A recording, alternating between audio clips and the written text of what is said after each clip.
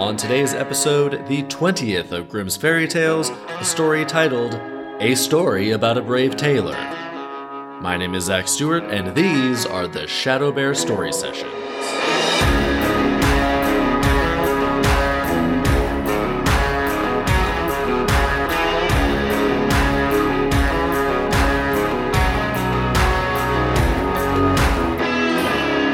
Welcome to the Shadow Bear Story Sessions, the podcast about how fairy tales and folk tales were way more fun before they got cleaned up to be made more family-friendly. So we're going through Grimm's Fairy Tales from A to Z, and today's episode is the 20th of Grimm's Fairy Tales, a story about a brave tailor. Let's get right into it. Once in the little city of Romandia, a tailor was sitting and working, and he had an apple lying nearby. There were also many flies around the apple, as was usual during the summertime.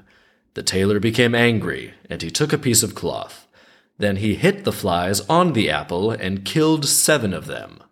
When the simple-minded tailor saw this, he thought that he had taken care of the situation quite well, and he soon had a beautiful suit of armor made for himself, and also had golden letters inscribed that read, 7 with 1 stroke. So this tailor is so pleased with himself for killing a few flies with 1 stroke of a towel, a piece of cloth. Granted, that is pretty impressive, killing 7 flies with 1 little whip of cloth, but not so impressive that you can have a whole suit of armor made about it. We continue.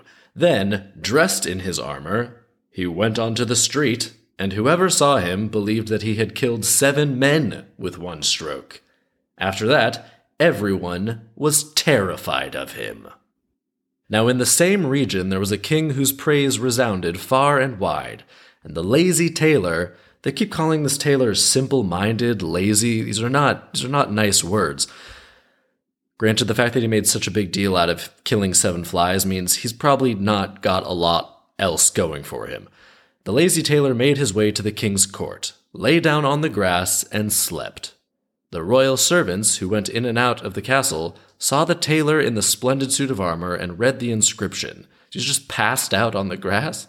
They were very puzzled about what this warrior was doing in the king's courtyard during a time of peace. They thought he was undoubtedly a great lord.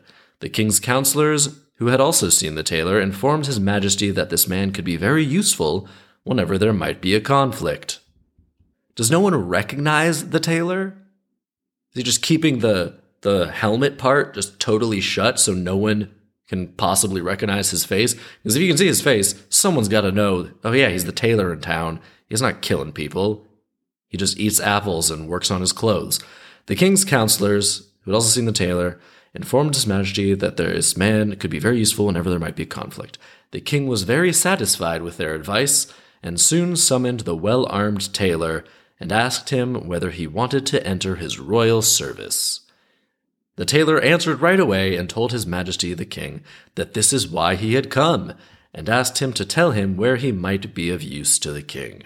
The king immediately accepted him into his service and gave him special lodgings. Now it didn't take long for the knights to show the good tailor their ill will. They wished the devil would cart him away. Why?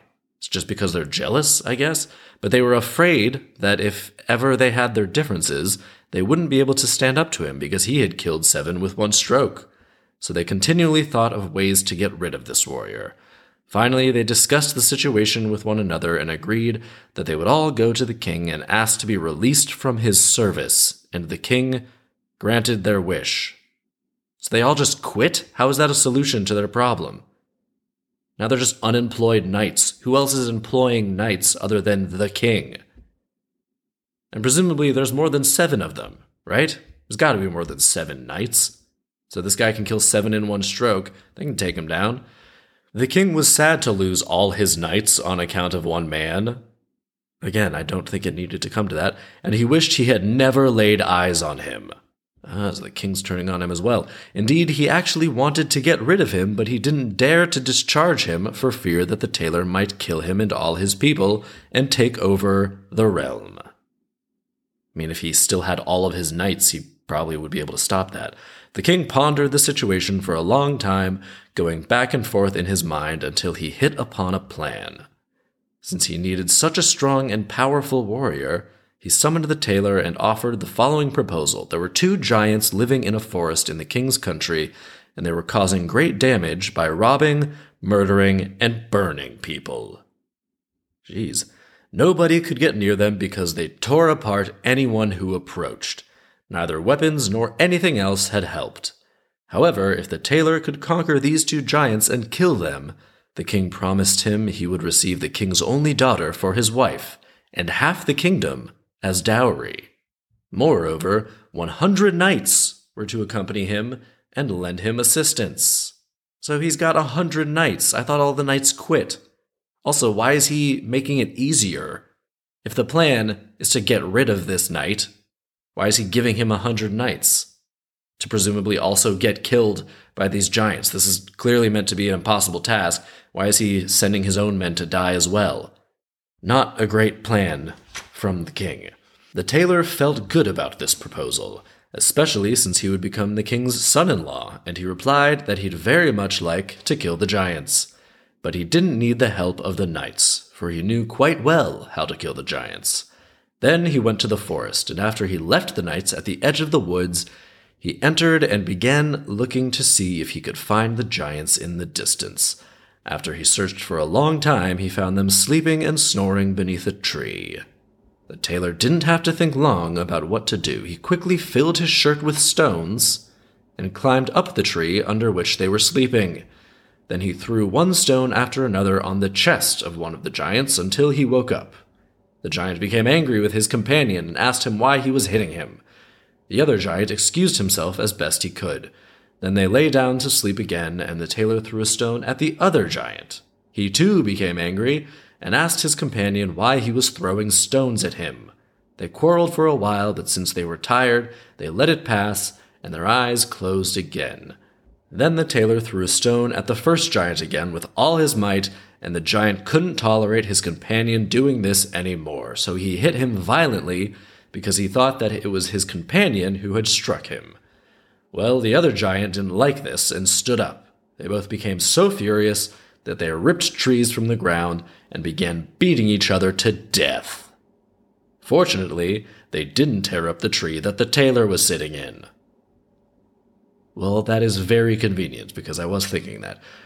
When he saw what had happened, he summoned his courage, which he normally didn't have, and climbed cheerfully down the tree. So now they're going out of our way to make it clear that this tailor is indeed a coward.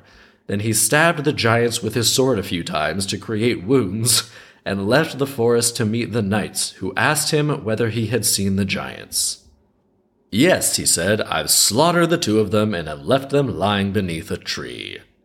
The knights doubted very much that he could come away from the giants without being wounded, so they rode into the forest to inspect this miracle and found everything just as the tailor had said it was. While they all felt astonished, they also felt great horror.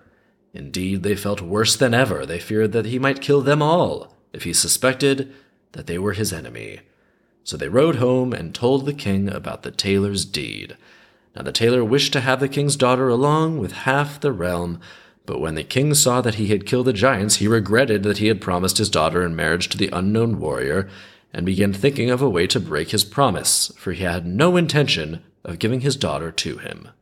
So he said to the tailor that there was a unicorn in the forest that caused great damage by harming fish and people, and if the tailor captured the unicorn, the king would give him his daughter. This is the second story now we've come across where there's been a unicorn in the forest just causing trouble, just being a pest. I thought unicorns were majestic, magical creatures, but so far in Grimm's fairy tales, they're just annoying things that live in the forest. Just the cockroaches of the forest, I guess? Unicorns in Grimm's fairy tales are really not cool. Also, how is this unicorn harming fish? It's just going up to rivers and swinging its horn around underwater? The tailor was satisfied with this proposal, so he took some rope, went to the forest, and ordered his escorts to remain outside. He wanted to enter alone, and as soon as he went into the forest, he saw the unicorn charging at him and intent on killing him. However, the tailor was nimble, and he waited until the unicorn was very close before jumping behind a nearby tree. Meanwhile, the unicorn was running at full speed and couldn't turn, so that it thrust its horn into the tree so hard that it became stuck. When the tailor saw this, he went to the unicorn, put the rope around its neck, and tied it to a tree. We've also seen this way of solving a problem with the unicorn as well. Just get it to impale itself. Then he left the forest and announced his victory over the unicorn. Once the king learned of the tailor's triumph, he became tremendously sad and didn't know what to do, for the tailor continued to desire his daughter. Well, he's the one who made this offer. He didn't have to make this offer initially. He could have just said, I'll give you a bunch of money if you do this stuff, and he still probably would have done it. He didn't need to set the stakes so high in the event that the guy actually followed through and got it done. And now he's actually taking care of some problems for him. So he's kind of becoming pretty valuable. So once again, the king demanded that he perform a task and capture a wild boar that was running around in the forest, and if he succeeded, the king would immediately give him his daughter. The king's huntsmen were to lend him a hand. Okay, this seems like a big step down in difficulty. First, kill 2 giants. Second, capture a unicorn. Third, catch a boar? This is just basic hunting, isn't it? So the tailor went off to the forest with the huntsmen, but he ordered them to stay outside, and they were pleased, for the wild boar had already given them such rough treatment that they had no desire to chase it, and they thanked the tailor very much. Once the tailor entered the forest, the boar charged at him, foaming at the mouth and gnashing its teeth, and sought to trample him to the ground. Fortunately, there was a chapel in the forest where people often rested, and it was nearby. When the tailor saw it, he ran inside and jumped right out again through one of the windows. The boar followed him inside, while the tailor ran around on the outside, slammed the door shut, and locked the boar in the little church. Then he went and announced to the huntsman that he had captured the boar. In turn, they rode to the king and informed him of the tailor's deed. He didn't really capture it. He trapped it in a church. When you enter that church, it's still going to be really difficult to secure the boar or kill it or anything. It's just going to be running wild inside of a church. Probably tearing up that church, demolishing it from the inside while you wait as well. Any time past, that church is getting more and more messed up. And you can only hope that someone doesn't stumble across the chapel or plan on going to pray or rest that day in the chapel, because the second they open that thing, they are getting trampled by a boar and undoing the tailor's work of trapping it. This is not a good plan. He did not accomplish this goal as far as I'm concerned. In any event, they rode to the king and informed him of the tailor's deed. It's not clear whether the king liked it or not, and that doesn't matter.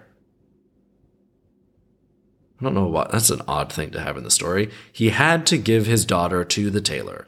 However, I'm certain that if he had known that the hero was actually a tailor, he would have put a noose around his head instead of giving his daughter to him. As it was, the king had to give his daughter to this stranger, but with grave concern. Well, he's doing all the things you're asking him to do. I don't really think it matters much at this point, whether he's a tailor or a knight. He's getting results. We're giving him challenges, and he's knocking them out of the park. Albeit the boar, I'm still a little tepid on whether or not that was a successful accomplishment. But he's getting done what you're asking him to do. And why do they still call him a stranger? He's been there for a while now. Can't you get to know the guy? Have dinner with him. Get to know him. Maybe he's friendly. We know nothing about the tailor's personality other than that he's very self-aggrandizing with his, buying suits of armor and stuff because he makes mild accomplishments. But maybe he's a nice guy. Maybe he's a good dude. King doesn't know this. Apparently he's still a stranger. Spend some time. Maybe you'll like him. Maybe you'll want him to be your son-in-law. But regardless, he's getting the job done. So regardless of whether he started off as a tailor, I don't think you can really fault him at this point. Thereafter, the tailor didn't ask much, but just thought about becoming the king's son-in-law. So the wedding took place with little joy, and a king was made out of a tailor. After he had spent some nights lying next to his bride, the tailor began talking in his sleep, and said, Boy, finish that jerkin and mend the trousers fast, or else I'll give you a whack on your head with my yardstick. Well, his wife happened to hear all of this, and she went to her father to complain. She begged him to help her get rid of this husband who was nothing but a tailor.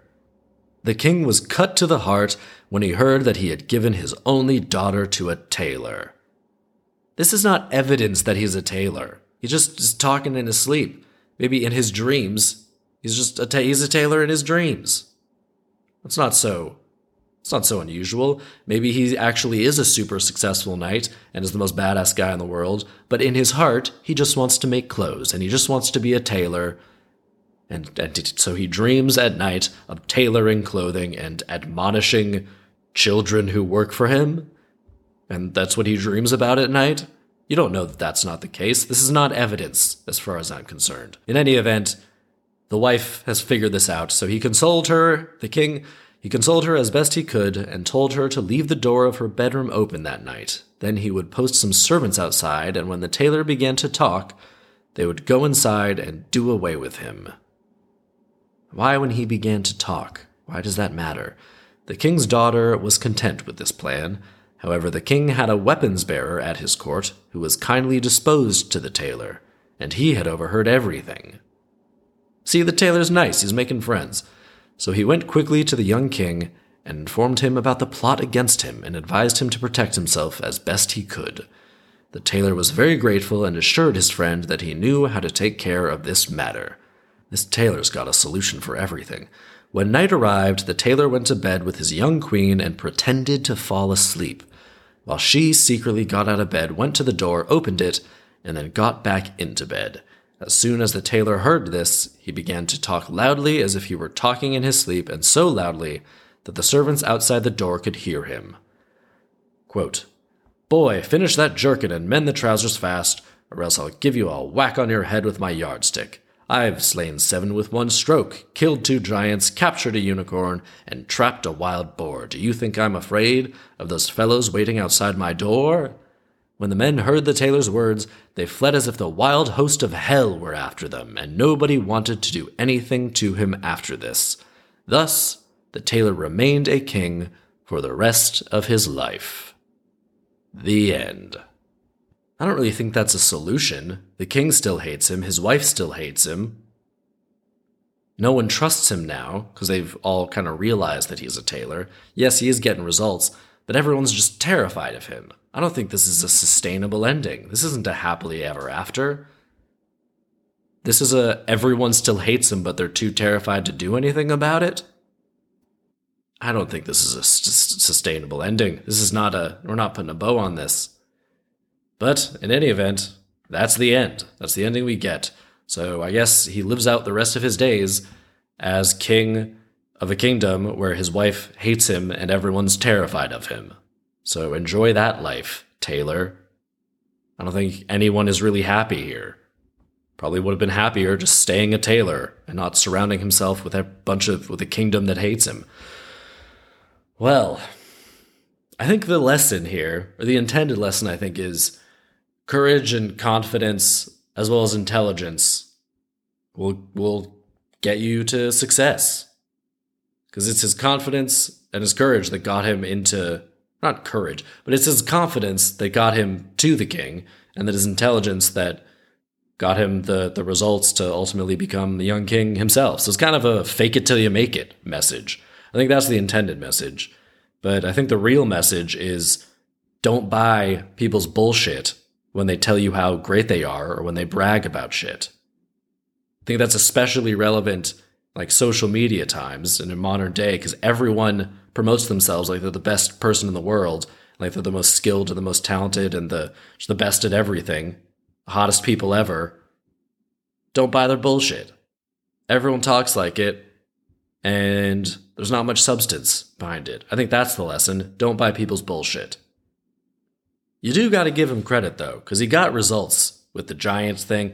But he could have just come to court as a tailor and consulted and asked if the king had any problems that he could help with, and then just, tell him about his plan to kill the giants, and then the unicorn, and then the boar. Like, he can solve problems. He's a clever guy. He doesn't have to pretend to be a knight to get where he wants to go. He could just, do it on his own terms as himself.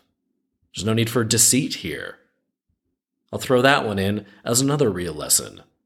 Let your results speak for themselves. You don't have to talk yourself up. You don't have to put on a fake facade. You don't have to put on a fake image and, make yourself seem like the best in the world. You've got something. You actually have substance inside you. You have skill. You have ability. Just be honest about it and let that speak for itself. Yeah, that's the real lesson. Let your capabilities speak for themselves. You don't need the self-aggrandizing bullshit. There's actually a partially incomplete version of this story that's thrown on the end here. There's a lot more dialogue. It looks a little more flowery, but it's only partially complete. It's very short, and it looks like it cuts off partway and says the rest of this tale is missing. So I'm going to read that at the end. Let's adapt this first, and then I'm going to read that little bit at the end. So to adapt this, it's going to be a movie. I think a movie would be cleanest. The Tailor will be played by Thomas Middleditch. I think he'd be fantastic as this, because he seems like a tailor, He's kind of scrawny. He's not like super Hulk dude. He's perfect for this character that, lets his intelligence and his problem solving fix the solutions. But I also like the image of him like wearing a big suit of armor and sort of talking himself up, acting like he's super tough and like playing it cool to put on appearances when he's actually Thomas Middleditch underneath. I think he'd play that very well. So the Tailor is Thomas Middleditch. The king is going to be Samuel L. Jackson.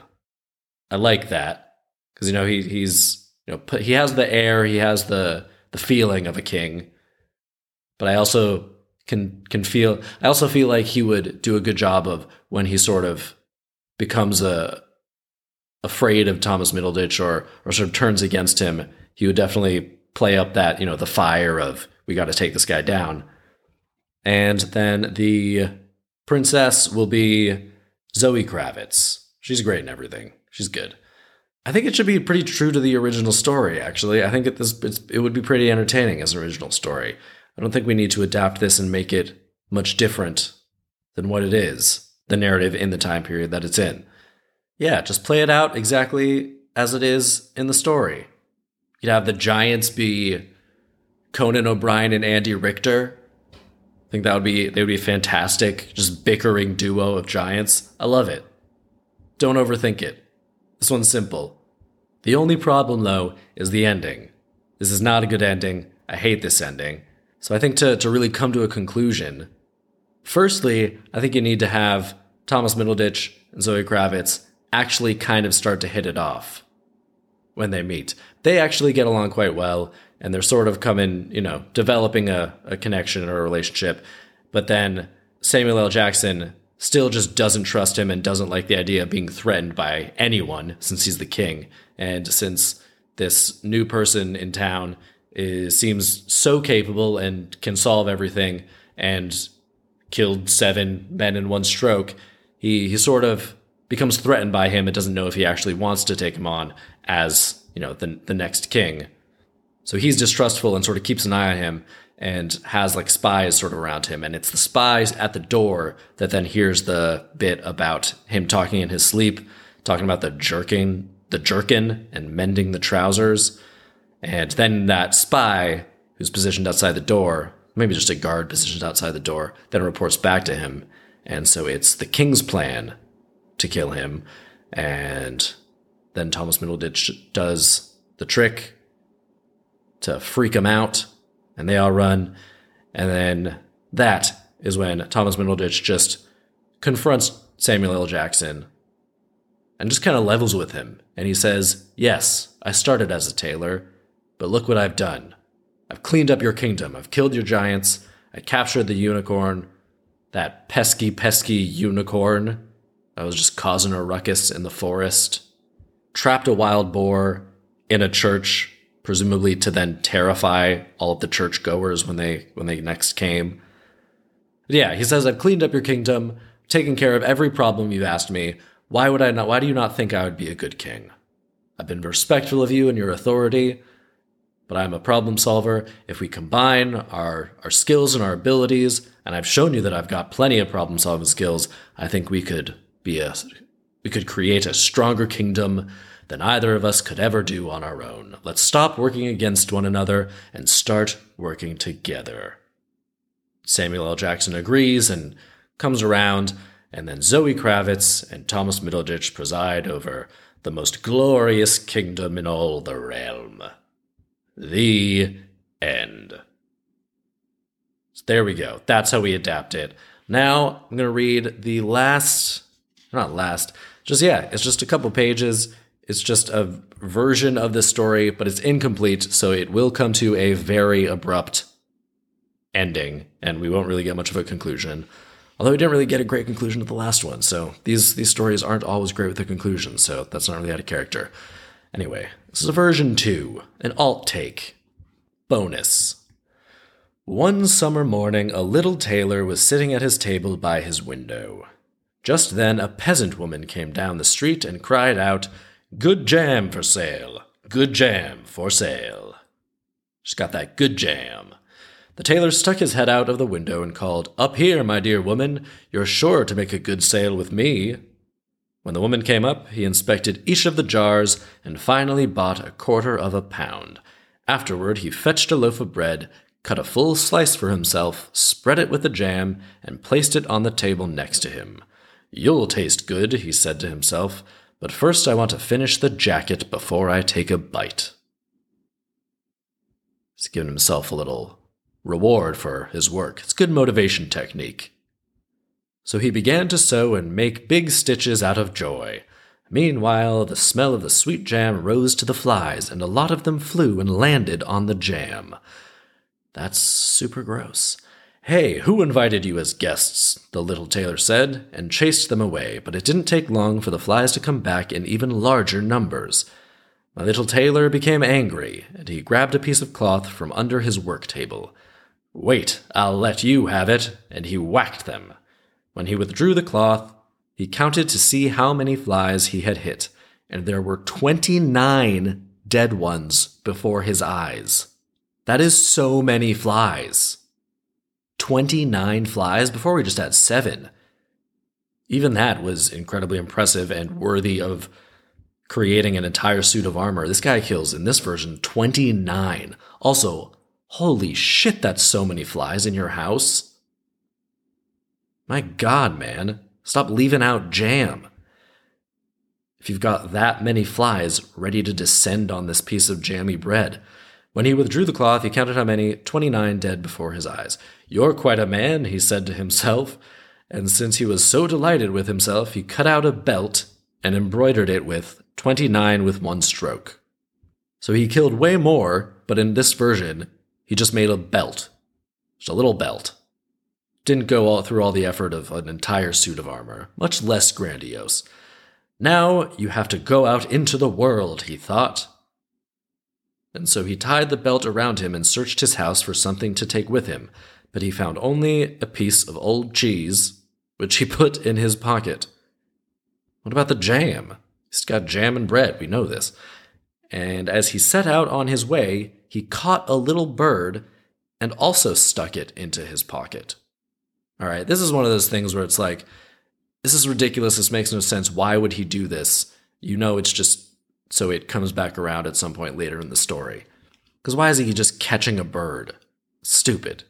There's a bird flying around, he just decides to catch the bird. Birds are not easy to catch. They fly. They don't want to be caught. It takes a lot of effort to catch a bird. He's just catching it and sticking it in his pocket? Psychopath. But I do like his gusto with which he's like, I just killed a bunch of flies.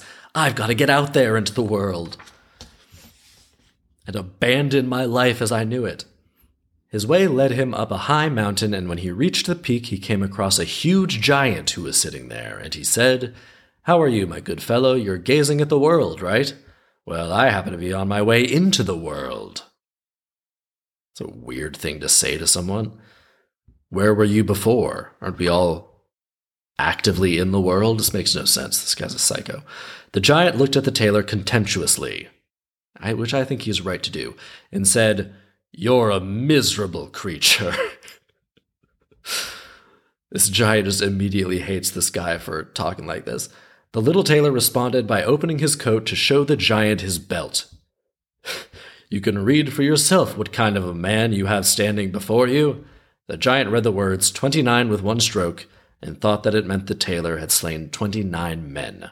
Therefore, he began to show some respect for the little tailor. Nevertheless, he wanted to test him first, so he took a stone in his hand and squeezed it until water began to drip from it. "You're not as strong as that." "I can do that as well," the little tailor said, "if that's all you have to show." He immediately reached into his pocket, took out the soft cheese, and squeezed it until the liquid ran out. "That beats yours, doesn't it?" the tailor declared. Okay, but did he then, wipe his hand on his pants or something? Because he's just got a bunch of cheese on his hand. You're good. There's a lot of evidence of this. This is not a good way to fool someone. You're just going to have a whole mess of gunky cheese in your hand. How do you play that one off? The giant was puzzled, and so he picked up a stone and threw it so high that it could barely be seen with the naked eye. "Now you do the same." "That was a good throw," said the tailor, but even so, the stone had to return to the ground in the end. "Now I'm going to throw one that won't ever come back." He reached into his pocket, took out the bird, threw it into the air, and the bird flew away for good. How did you like that? The giant was astounded. All right, birds don't look like stones, and if you throw a bird and it flies away, probably making little, twittering noises and chipping cheep noises as it flies away, it's not going to seem like a bird. You can see the wings. You can see the wings. And its trajectory is probably going all around and going up it's not going to work. It's terrible. It's terrible. I understand what it's trying to say, ooh, how clever. No, not buying it. The giant was astounded, so he decided to join him, and they continued walking together until they came to a cherry tree. The giant seized the top where the fruit was ripest. He bent it down, handed it to the tailor, and told him to eat some of the fruit. But the little tailor was much too weak to hold on to the treetop, and when the giant let go of it, the tailor was catapulted into the air. After he had come down again, unharmed, the giant said, "What's this? Don't tell me that you're not strong enough to hold on to that twig." "Well, this isn't a problem of strength, it's about how much the tailor weighs. It's just not heavy enough to keep a tree that's bent on the ground. It's not going to happen." "That's nothing," the tailor replied. "Do you think that something like that is really difficult for a man who's slain 29 with one stroke? Do you know why I did that? I jumped over the tree because some huntsmen were shooting there in the bushes. Let's see if you can jump over it yourself." Now the giant believed for sure that there was nobody in the world who could surpass the little tailor in strength and cunning. And this is where the story just abruptly ends, and in parentheses it says, "The rest of this tale is missing." Okay. I guess